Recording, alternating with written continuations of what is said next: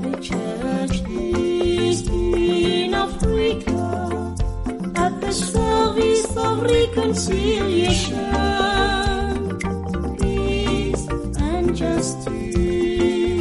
The church is in Africa at the service of reconciliation, peace and justice. This is the Africa service of Vatican Radio. Welcome to our half-hour daily program for Africa. In this edition today, our bulletin of church news to be followed by Panorama, and then our feature of development and the economy.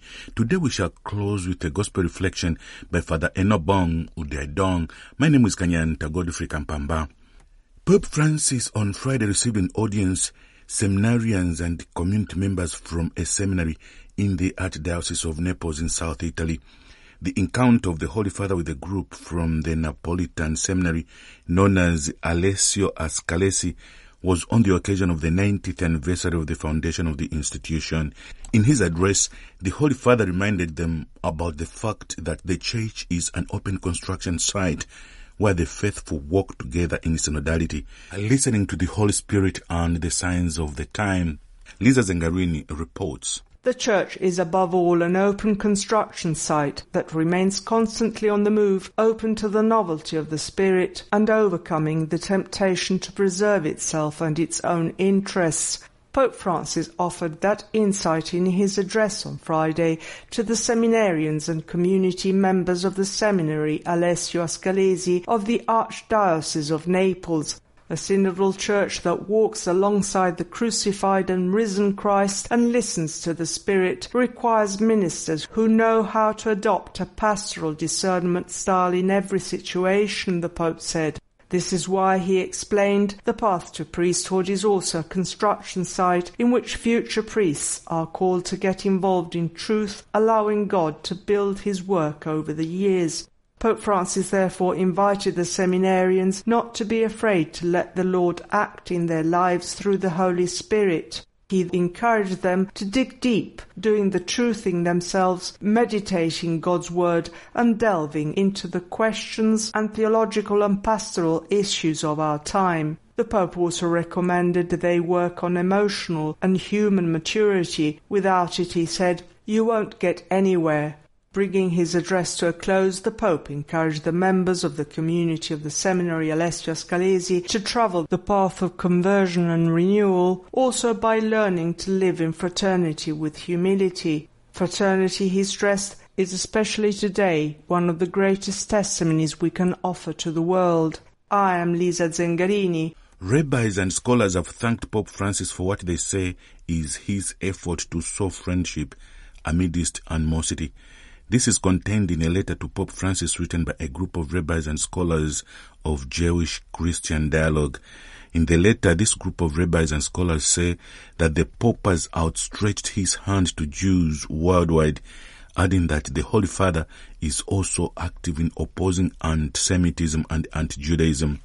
The letter is co-signed by Rabbi Joshua Ahrens of Frankfurt in Germany, Rabbi Yis Greenberg of Jerusalem and New York, and Rabbi David Meyer from Paris in France, Kama Ben Johan of Jerusalem, and Mauka Zeiga Smokovich of Chicago.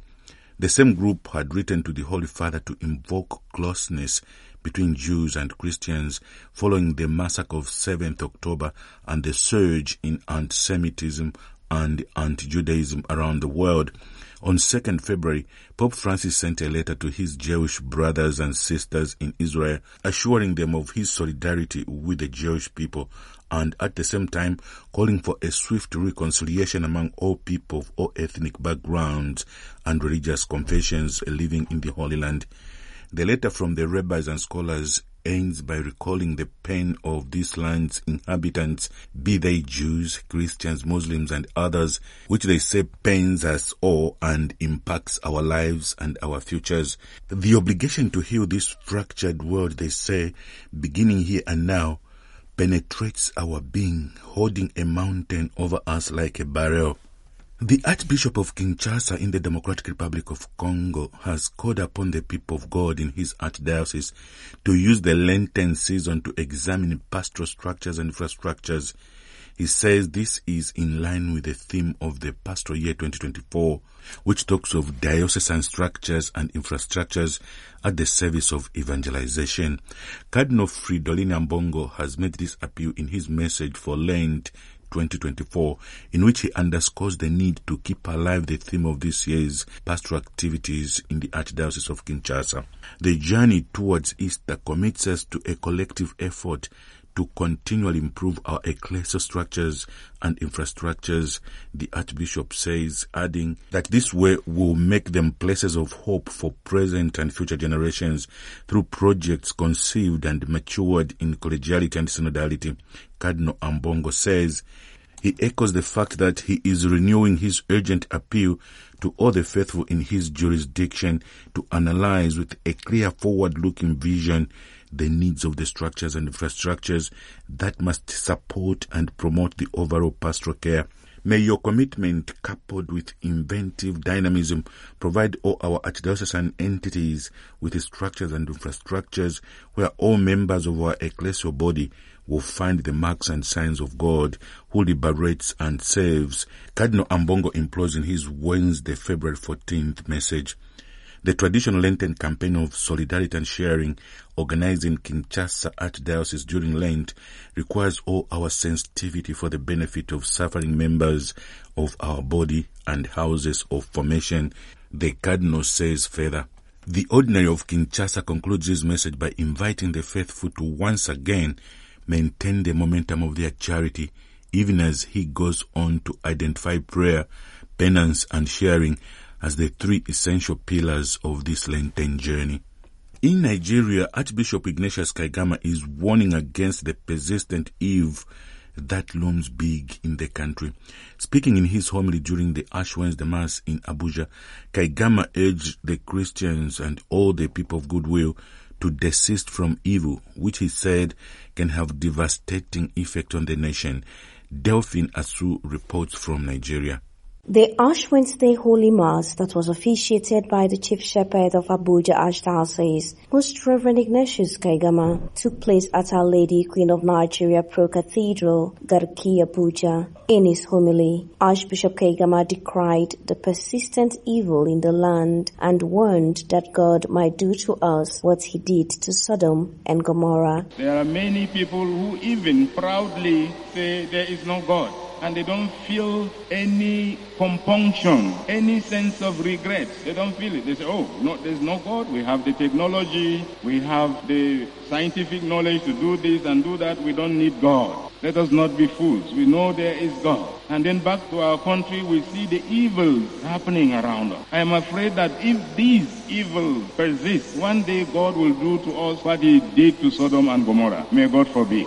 Let us avoid this evil. You turn this way, it's evil. You turn that way, evil. If it is not banditry, it is kidnapping. If it's not kidnapping, it's corruption. If it is not corruption, it's political vandalism, injustice. Somebody who wins an election, you say he didn't win. Somebody who lost an election, you say he won. What is that if not corruption, injustice, and sinfulness? So let's be careful that God does not do to us what he did to such people in the past. He then advised that the Lenten season be used for conversion and repentance. Throughout these 40 days, we shall be talking about conversion, about repentance, about coming back to God. We need to come back to God, especially in our world of today. So this is a time to just remind ourselves, to recollect ourselves, to reconnect with God, to renew our lives, and to practice what I call true religion. In Abuja, Nigeria, Delphine Asu reporting. President Macky Sall's bid to delay pause in Senegal has been blocked by the country's top court, which said that the decision to postpone this month's presidential election was against the constitution. Widespread protests have gripped the West African country, once considered a bastion of stability in the region. Referring to when voting should take place, the Constitutional Council said it was impossible for the election to be held on the original date, but urged authorities to organize it as soon as possible. The decision of the court came on the same day as several opposition politicians and civil society members were released from prison. Linda Bodoni tells us more. Considered one of the pillars and watchdogs of the region, the African Economic Community ECOWAS's intervention in Senegal's crisis signals the preoccupation of the bloc that held emergency talks on Thursday in Nigeria to discuss the political crisis in Senegal and also ongoing disputes with military rulers in 3 other member states, leading to questions about the bloc's broader role. The unprecedented election delay has triggered widespread unrest and warnings of authoritarian overreach in the West African nation that is seen as one of the most stable democracies of the region. Archbishop Benjamin Daye of Dakar is amongst those to have expressed concern for the postponement, reiterating the need to aspire towards national cohesion and institutions that respect the constitution. Reacting to the ruling on Friday, the government said the country's political factions would need to consult to find a way forward. So the pressure is on the president and his ruling party, but a government spokesman has not yet said whether the presidency will abide by the ruling. The answer lies in the Constitutional Council's decision, which calls on the competent authorities to set a new date for organising the elections as soon as possible, Sall's spokesman reportedly told journalists. Sall has previously said he delayed the election due to a dispute over the candidate list, and alleged corruption within the Constitutional Council would undermine the credibility of the poll. Meanwhile, tension is high throughout Senegal and more protests are expected over the weekend. I'm Linda Bodoni. You are tuned to the Daily Africa service of Vatican Radio.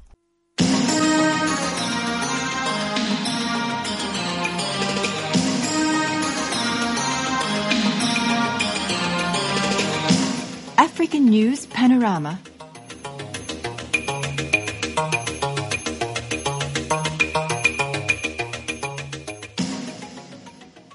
President Cyril Ramaphosa of South Africa has promised to sign into law the National Health Insurance Bill passed by lawmakers last year. The law aims to provide health care to millions of poorer citizens in a major overhaul of a two-tier system which still reflects deep racial and social inequalities 30 years after the end of white minority rule. However, the bill has been strongly opposed by business groups which say it will lead to disinvestment in the healthcare sector and damage South Africa's already fragile economy.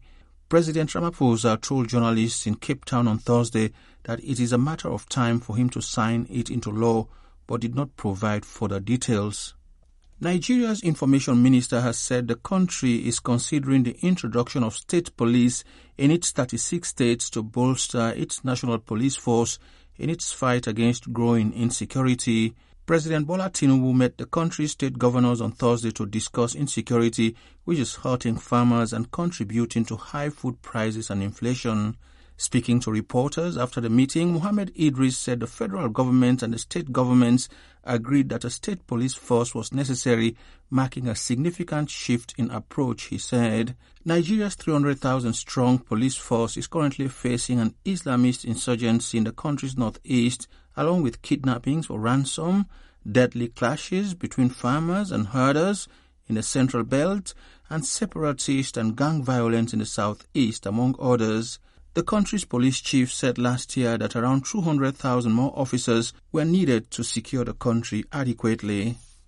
The defense and foreign affairs ministers of Mali, Niger and Burkina Faso have confirmed the withdrawal of the 3 countries from West Africa's regional bloc, ECOWAS. The ministers arrived in Burkina Faso's capital Ouagadougou on Thursday for talks, just 3 weeks after the announcement to withdraw from the regional bloc. Spokesman for the newly formed Alliance of Sahel States, Abdoulaye Maiga, said the 3 members had confirmed their joint commitment to withdraw from ECOWAS without delay and continue cooperation under the alliance, which was formed last September. ECOWAS last week urged the 3 states not to withdraw, but instead to prioritize dialogue and reconciliation. The bloc suspended the 3 countries following military coups that overthrew their democratically elected governments. You're tuned to the Africa service of Vatican Radio.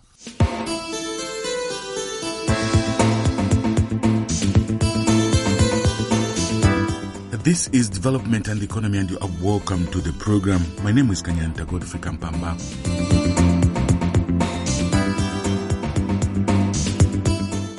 Radio is beginning its second century of service as one of the most dependable and widely utilized forms of media in the world. Proclaimed in 2011 by the member states of UNESCO and adopted by the United Nations General Assembly in 2012 as a United Nations International Day, February 13th became World Radio Day. The 2024 observance of the World Radio Day highlights the history of radio and its powerful impact on news, drama, music, and sports. It also recognizes the ongoing practical value as a portable public safety net during emergencies and power outages caused by natural and human-made disasters such as storms, earthquakes, floods, heat, wildfires, accidents, and warfare. Furthermore, the continuing democratic value of radio is to serve as a grassroots catalyst for connectedness within underserved groups, including immigrant, religious, minority, and poverty-stricken populations. Today in this edition, we look at the relevance of Radio Miriah. This United Nations radio in South Sudan is a channel for peace that has been broadcasting across South Sudan since 2006, and in that time, its core message of peace hasn't changed.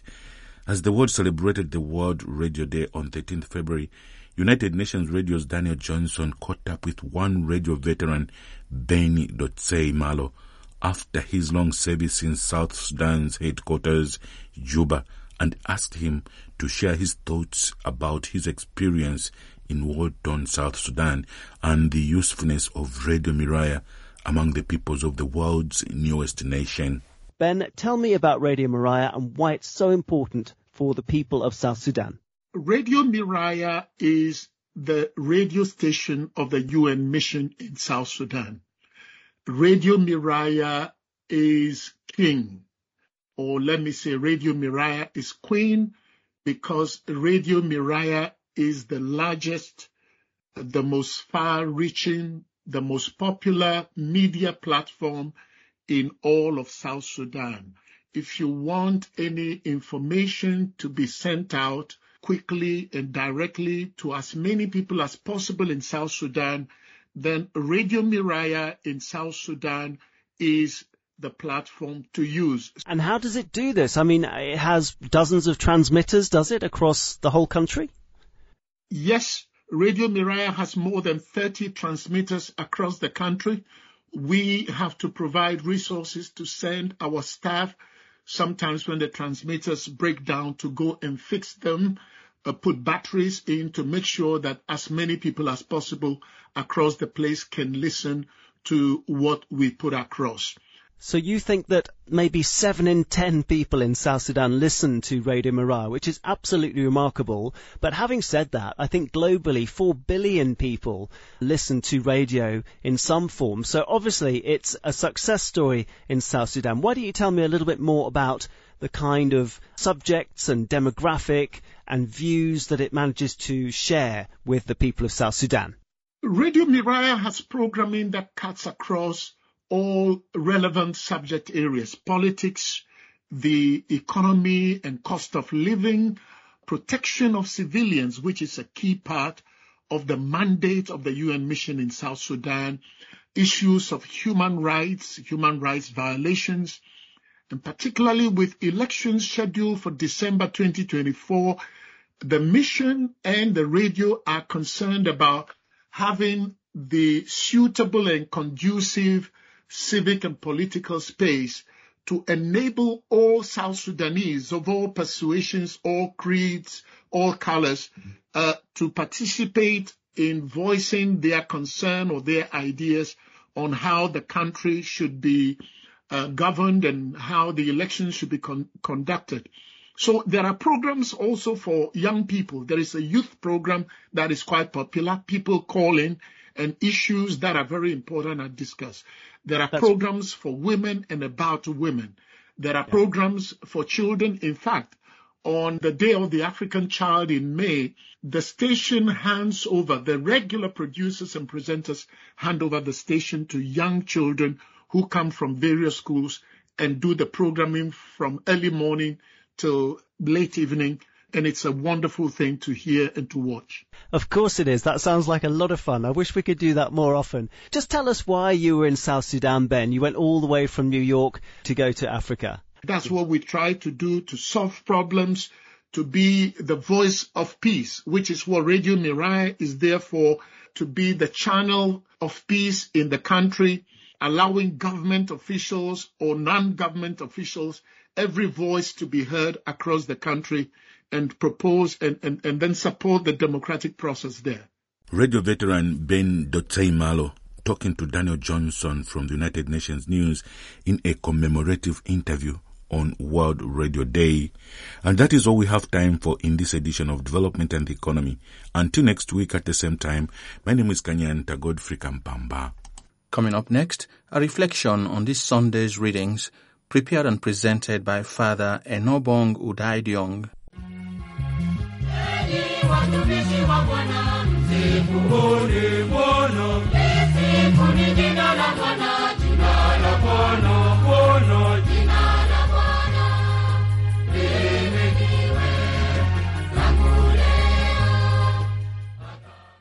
This Sunday is the first Sunday of Lent. The season of Lent often comes with its expectation from us believers. It is a period of stock-taking, a period to re-examine our lives in relationship to God and others, especially as it concerns sin. It is a period that we are specially invited to repent of our sins and return to God. This period that spans 40 days has a special character of abstinence through fasting, prayer, and being charitable to others, especially the needy. The readings of this period present themes of mercy, forgiveness, repentance, love, prayer, and charity. It is a special moment set aside by the Church for penitence, in order that we prepare well for the Paschal events of Easter. It does not mean that other periods are not that important for penitence. Every day of our life is a call to conversion, and so we cannot take things for granted as the people of Noah's time did when they were warned of the flood. The first reading from the book of Genesis chapter 9 recounts the new covenant God made with Noah and his family after the flood. Imagine how Noah, after spending 40 days and 40 nights in the ark, felt when he exited the ark after the flood waters had receded. It was for him the dawn of a new beginning. Everything left outside the ark was destroyed by the waters. To him and his family, God said, "I establish my covenant with you. Never again shall all flesh be cut off by the waters of a flood, and never again shall there be a flood to destroy the earth." This covenant with Noah marked a new beginning in the history of humanity. The flood waters prefigured the waters of baptism, which washes away our sins, as presented in the second reading by St. Peter in his first letter, chapter 3. In the waters of baptism, we are saved from sin, and we are washed clean. Thus, we become new creatures in Christ Jesus. Yes, as new creatures, we become partakers in the new covenant which God establishes with us in Christ. As God promised Noah never to destroy humanity again through the waters of the flood, He, through Jesus Christ, promised all who believe in Him eternal life. The water of baptism becomes then for us believers the water of rebirth, and rising from the waters of baptism, we receive the Holy Spirit, which imprints upon us God's mark of ownership, thus giving us the right to call God Abba, Father. Having realized who we are, God's children in Christ Jesus, and at the same time being prone to sin, we have to be steadfast in our commitment to prayer, fasting, and works of charity. These activities, which we are to carry out during this Lenten season, help us put to death the activities of the flesh, while we strive to be alive in the Spirit. Being alive in the Spirit means we have to be conscious of our sinful state, renounce them, and return to our merciful God, who is good and upright, who shows His ways to sinners. This is not a time of judgment. No, it is rather a period of mercy, a moment of salvation for all who have fallen short of the glory of God. It is a decisive moment.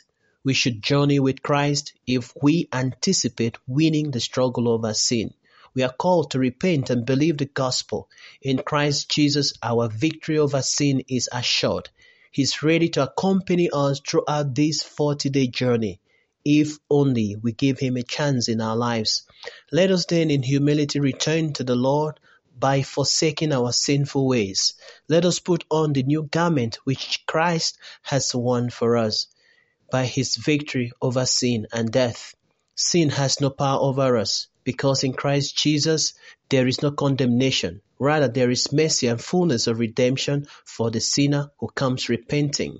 This is the period of mercy, the moment of salvation. Please do not let it pass you by. We pray for the grace of a repentant heart. May the message of Christ in all its richness continue to find a home in our hearts through the same Christ our Lord. Amen.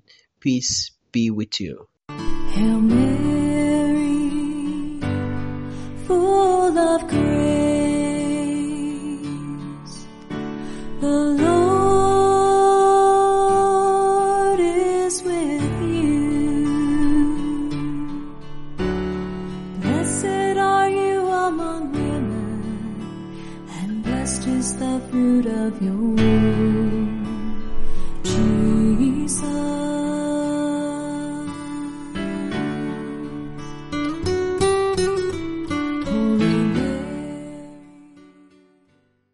This is the Africa service of Vatican Radio. Praised be Jesus Christ. Laudetur Jesus Christus.